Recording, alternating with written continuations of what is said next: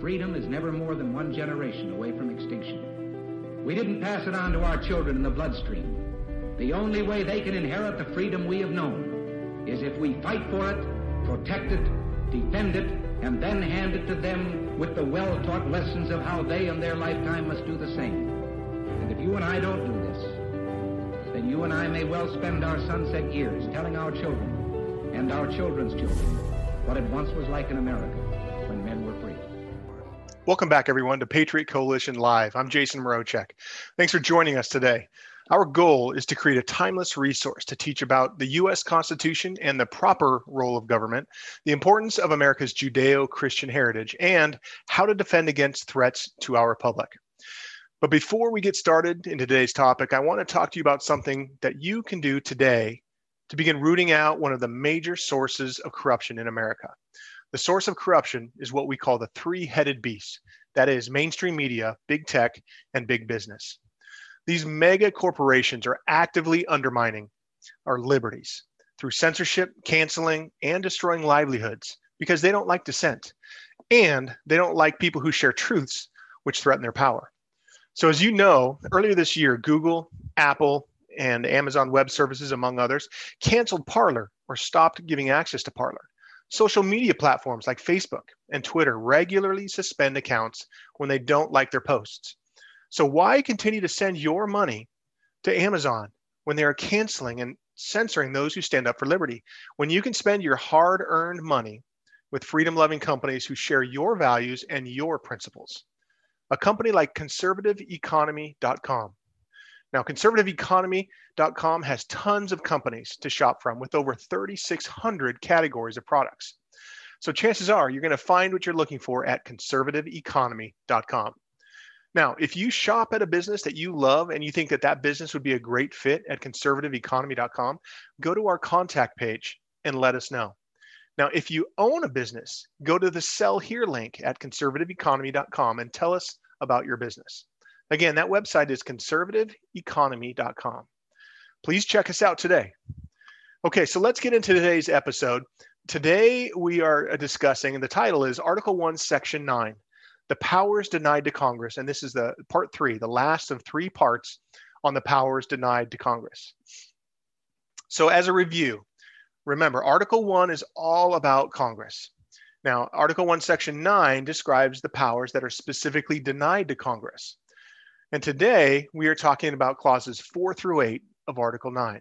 This is the last section, or the last 5 clauses of Article 9.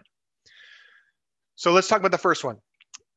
In Clause 4 of Article 1, Section 9, the Constitution says, quote, no capitation or other direct tax shall be laid unless in proportion to the census or enumeration herein before directed to be taken. Okay, so first let's talk about some of these terms. So capitation, what is a capitation? Well, it's a tax. A capitation tax is essentially a fixed amount that is levied on every person that's named in the tax. So every adult, as an example. And it's really synonymous. You may have heard of a poll tax or a head tax. And that's essentially what a capitation tax is. It's like, it says every person that is in the taxing definition, as I said, maybe an adult, everyone owes $10, as a tax. Okay, that is a capitation tax. Now it says no capitation or other direct tax. Okay, so first of all, what it's implying here is capitation is a direct tax. Okay, and it says no other direct tax can be laid unless in proportion. Well, that means that now we have to know what a direct tax is. Okay, and so for the purpose, well, not even just for the purposes of this episode, in the common vernacular, the way that this is described and the way it's articulated in the records of the Federal Convention, in other words, the debates of the Constitutional Convention, a direct tax is a tax essentially on a human for something that cannot reasonably be avoided or shifted to somebody else. Right? So it could be a tax on themselves, as we just talked about, a capitation tax. It can be a tax on their income, because they have to earn an income or they have to have some sort of way to support themselves, or the property that they own, right? Somebody's not going to just divest themselves of all property just to avoid taxes, right? So these are direct taxes. So even though it doesn't mention it, we might as well talk about what an indirect tax is. As you can imagine, it's probably pretty self-explanatory. An indirect tax is anything that is not a direct tax. So these are taxes that don't apply to humans, right? At least directly. Transactions are indirect tax. Transactions like imposts. We talked about these before. Imposts, excises, duties, sales tax. None of these are actual taxes on a human. They're taxes on transactions that humans make or on the products that they purchase. And essentially they could be avoided, right? You could avoid buying certain things that have high excise taxes. You can, not import something, right?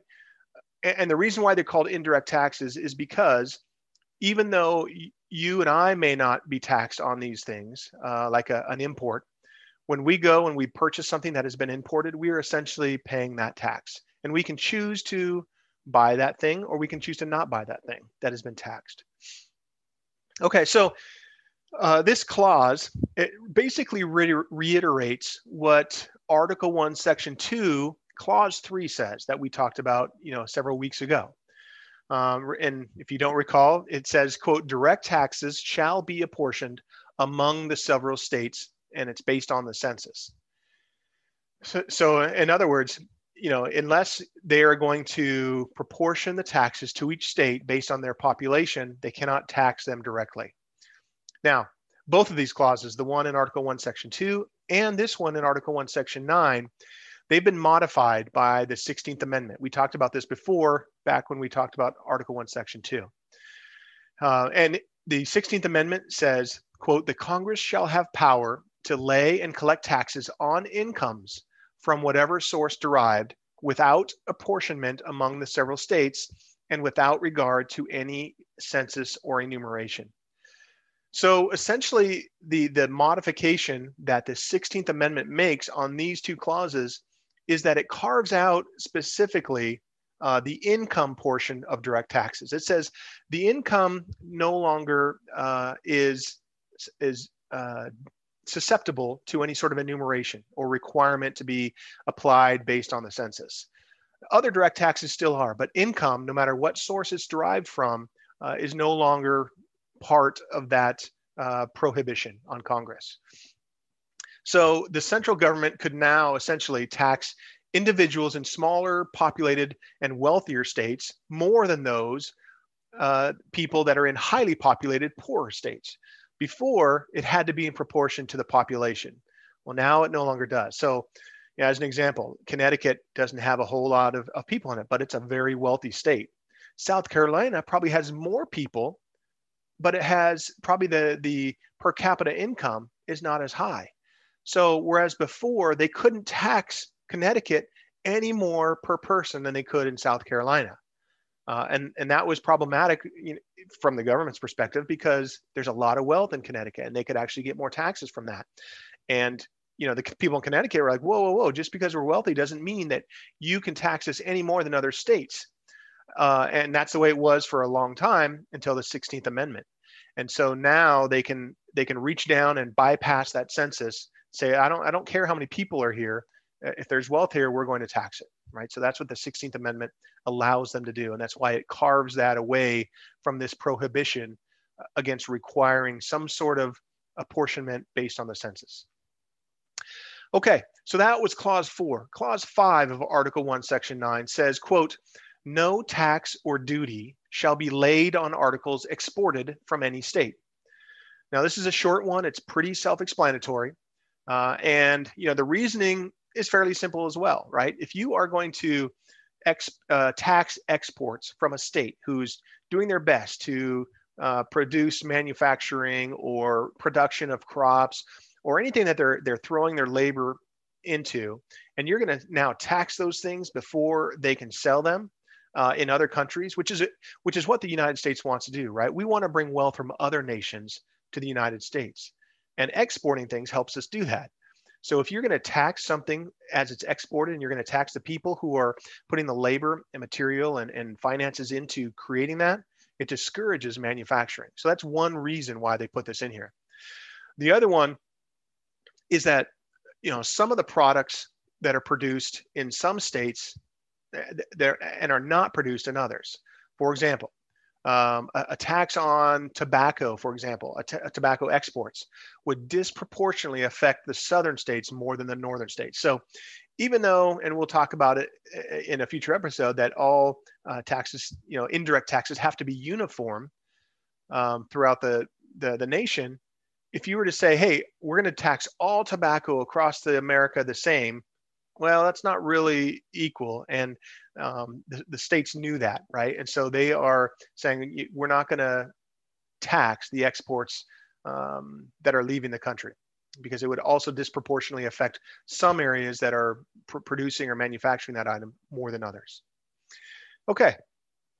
The next clause, clause 6 of Article 1, Section 9 says, quote, no preference shall be given by any regulation of commerce or revenue to the ports of one state over those of another, nor shall vessels bound to or from one state be obliged to enter, clear, or pay duties in another.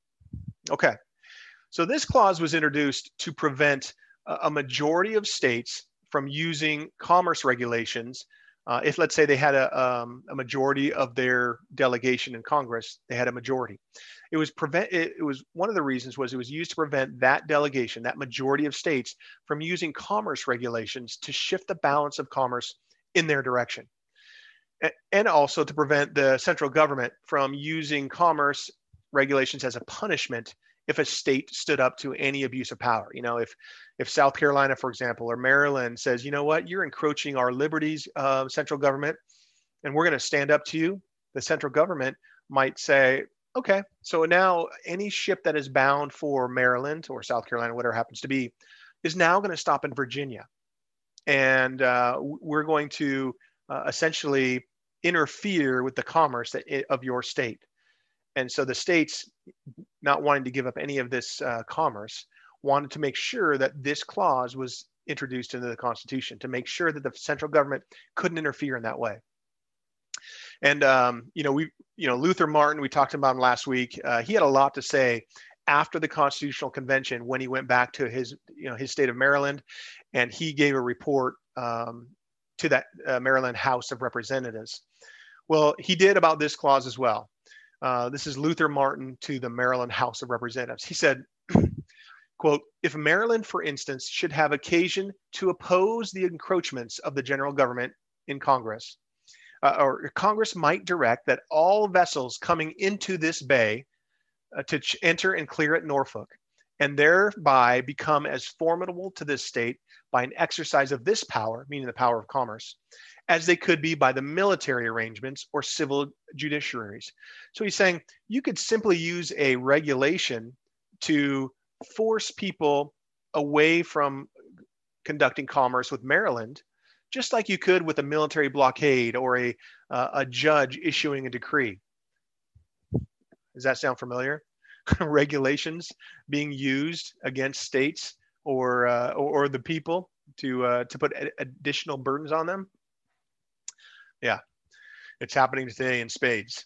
Okay, so that was Luther Martin. So this is another quote from Hugh Williamson. So he was in the U.S. House of Representatives immediately following the Constitutional Convention, right as we stood up our country. He said, quote, the clear and obvious intention of the articles mentioned was that Congress might not have the power of imposing unequal burdens, that it might not be in their power to gratify one part of the Union by oppressing another. It appeared possible and not very improbable that the time might come when by greater cohesion, by more unanimity, by more address, the representatives of one part of the Union might attempt to impose unequal taxes or to relieve their constituents at the expense of other people. To prevent the possibility of such a combination, the articles that I have mentioned were inserted in the Constitution. And the articles he mentioned are actually the clauses that we're talking about today. Okay, so again, that's clause 6. It says no preferences shall be given by any regulation of commerce or revenue to the ports of one state over those of another, nor shall vessels bound to or from one state be obliged to enter, clear, or pay duties in another. So these were very important to, early on in the nation, these states they were fledgling states. They were still trying to get commerce revved up, especially after the War of Independence, where they essentially had to put things on hold in order to fight for their liberties. So they're trying to kickstart the commerce, and they didn't want any interference, even from their own general government, the central government. Okay, Clause 7 of Article 1, Section 9 says, quote, "No money shall be drawn from the Treasury but in consequence of appropriations made by law, and a regular statement and account of the receipts and expenditures of all public money shall be published from time to time." Okay, so this one is fairly self-explanatory again, but it's essentially saying that, look, Congress, you can't take money out of the Treasury of the United States just because you're in Congress. You first must have written a bill and it had been passed into law that specifically appropriates a specific amount of money for whatever you want to spend the money on. So, before you just start dipping your grubby little fingers in our Treasury, the money that we have paid in taxes or through our duties or imposts or excises, before you start dipping your grubby paws in there, you first have to have passed a bill and gotten everybody in Congress, well, the majority, to approve that is a reasonable expenditure. Now, these days, I don't know that we trust the judgment of our representatives in Congress. We spent several weeks on this, talking about the general welfare and the specific enumerated powers and what they can and cannot spend money on. So clearly they are just avoiding it and ignoring it at this point. But that was the intention of this. First, you have to pass a bill before you can just start spending money. Okay, so the delegates were concerned a little bit also with what was called the half-year requirement in the Articles of Confederation. In the Articles of Confederation, they did require that the Congress give the states an account every half year of the money that they've either borrowed or spent. The problem was they never met this obligation. The Congress never met this obligation. It was apparently too frequent, and and the accounts that they gave weren't complete, right? Because what happens if there was an expenditure or a series of expenditures that progressed past that half year? Maybe it was 1 or 2 months later. The people or the states would not get a full account of what was going on. And so because of that, the delegates in the Constitutional Convention, first of all, in the Articles of Confederation, because they could never do it or do it well and do it effectively, they just did stop doing it once and for all. And these delegates recognize that. And so they said, rather than saying a specific time that this has to be done, we're going to use the phrase time, from time to time. That is the phrase that they use. So it gives the discretion to Congress that they might do it when it makes sense, when they can get a full accounting of what is going on and make that available. And then, of course, one of the delegates from Virginia, George Mason, the way he put it when he was in the Virginia Ratifying Convention after the Constitutional Convention, he said, quote, "The reasons urged in favor of this ambiguous expression," meaning time from time to time, "was that there might be some matters which might require secrecy in matters relative to the military operations and foreign negotiations." So this was another reason that came up during the Constitutional Convention, is a reason not to say everything has to be disclosed at a certain time. What if you're in the middle of or preparing and appropriating money for a military operation, and then suddenly the time comes when you're supposed to report that to the people? Well, that's an operational security matter. And so George Mason relayed that to the Virginia Ratifying Convention as another reason why they decided to use the phrase from time to time. And that's what they ultimately agreed on. And then, of course, our friend Martin Luther, again, in the Maryland House, he said, to put it very simply, quote, "The people who give their money ought to know in what manner it is expended." I agree. Okay, so the last clause of Article 1, Section 9 says, quote, "No title of nobility shall be granted by the United States, and no person holding any office of profit or trust under them, meaning the United States, shall, without the consent of Congress, accept of any present emolument, office, or title of any kind, whether from any king, prince, or foreign state. Okay, so the intent of this is twofold. One is it's intended to avoid aristocracy, right? The framers and the founders had enough of that. That's what they were leaving in many cases to start their own lives without the nobility and the aristocracy. Some of them brought it with them, right? Because they were from maybe noble or aristocratic families. But it says no title of nobility shall be granted by the United States. So we weren't going to have any of that here. And the second intent was to prevent corruption. The second part of this, where it says no person essentially who's working for the government can accept any sort of thing, anything of value or a title or an office from another country, king or prince or foreign state. And that's to prevent corruption, right? So we don't want the members of our government to go into foreign countries. I know this is going to be a shock to many of you based on current circumstances these days. But we didn't want the employees of our government to go to a foreign country, be wined and dined and, given gifts and, oh, you'll be the supreme allied commander of all things in our country. We love you. Oh, by the way, we'd really like it if you can kind of maybe give us some intel on what's going on in the United States, right? So this sort of corruption and treason, frankly, we did not want to put up with. And so that's why the second part of this clause is put in there. With the exception, it says without the consent of Congress. Now, just recently, meaning just prior to the Constitutional Convention, some of you historians may remember that Dr. Benjamin Franklin was actually an ambassador to France. Well, while he was in France, and this was in 1785, he received a gift from our allies, King Louis XVI, which, if it was refused, it may have affected our alliance with them at that time. Now, this was kind of as things were winding down in the war, but still, they were going to be an important ally for us to move forward with our new fledgling country. So what was the gift, you might ask? So the gift that he got was a gold snuff box encrusted with 408 diamonds and a miniature portrait of the king. So that might be raise a few eyebrows if it was questioned. But again, if he had asked Congress, hey, should I accept this? They probably would have said yes, right? Because it was so important at that time that we have an ally in Europe that we could trade with.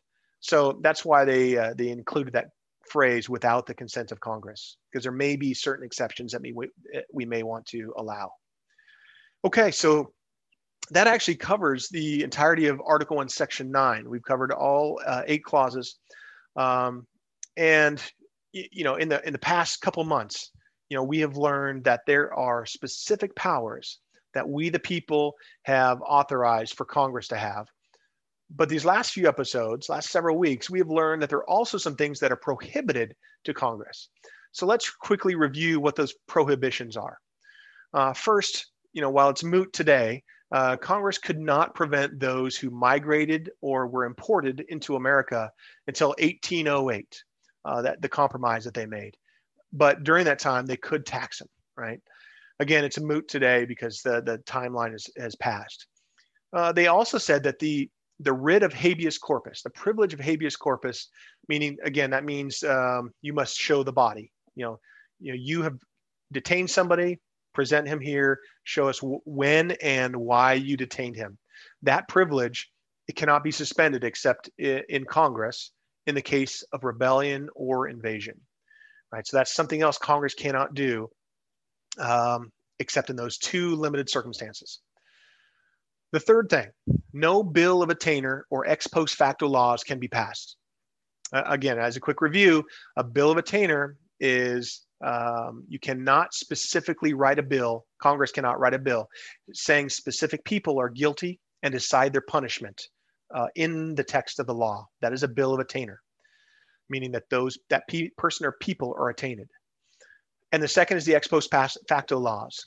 Congress cannot pass a law today making something that was done legally yesterday suddenly illegal and then prosecute for them. So you can't go in history and make something that was legal now illegal. Congress also was not able to directly tax anybody unless in proportion to the census. Now, we talked about this has been modified by the 16th Amendment so that revenue may now be directly taxed without it being in proportion to the census. Congress cannot tax any exports. Congress can't put their finger on the scales of commerce regulations that favor one or more states or even redirect shipping to specific ports where they're not bound in order to pay duties. They can't do that. Congress cannot pull money out of the Treasury willy-nilly. It has to be appropriated by law. You have to write a bill and pass it through the normal process. And once they do that, Congress has to account for it from time to time. And finally, no titles or emoluments, meaning anything of value, can be received by employees of the central government without the approval of Congress. So that covers the restrictions that are mentioned in Article 1, Section 9.